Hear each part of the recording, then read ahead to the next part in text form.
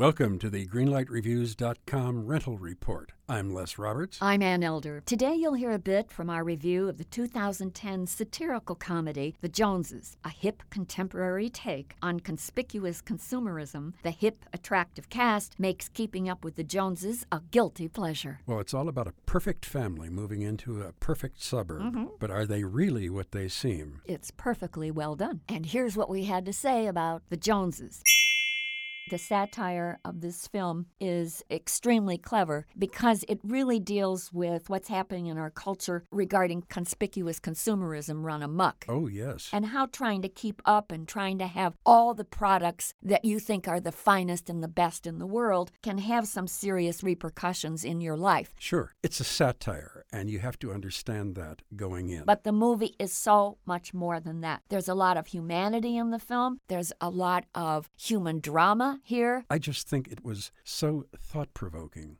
It's a very entertaining film. It gets kind of serious at the end. Well, it gets very serious. Yeah. I, for one, was thrilled that there were no superfluous car chases. There were no corny sight gags. There were no tired slapstick sequences. For that, I'm giving The Joneses a green light. It's just very, very entertaining, and it's lovely to look at. So I am giving The Joneses another green light. So, 2 green lights for The Joneses.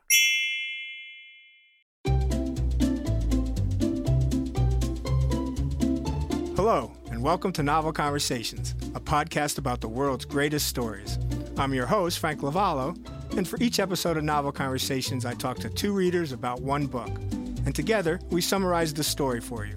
We introduce you to the characters, we tell you what happens to them, and we read from the book along the way. So if you love hearing a good story, you're in the right place. Our 9th season is coming this fall.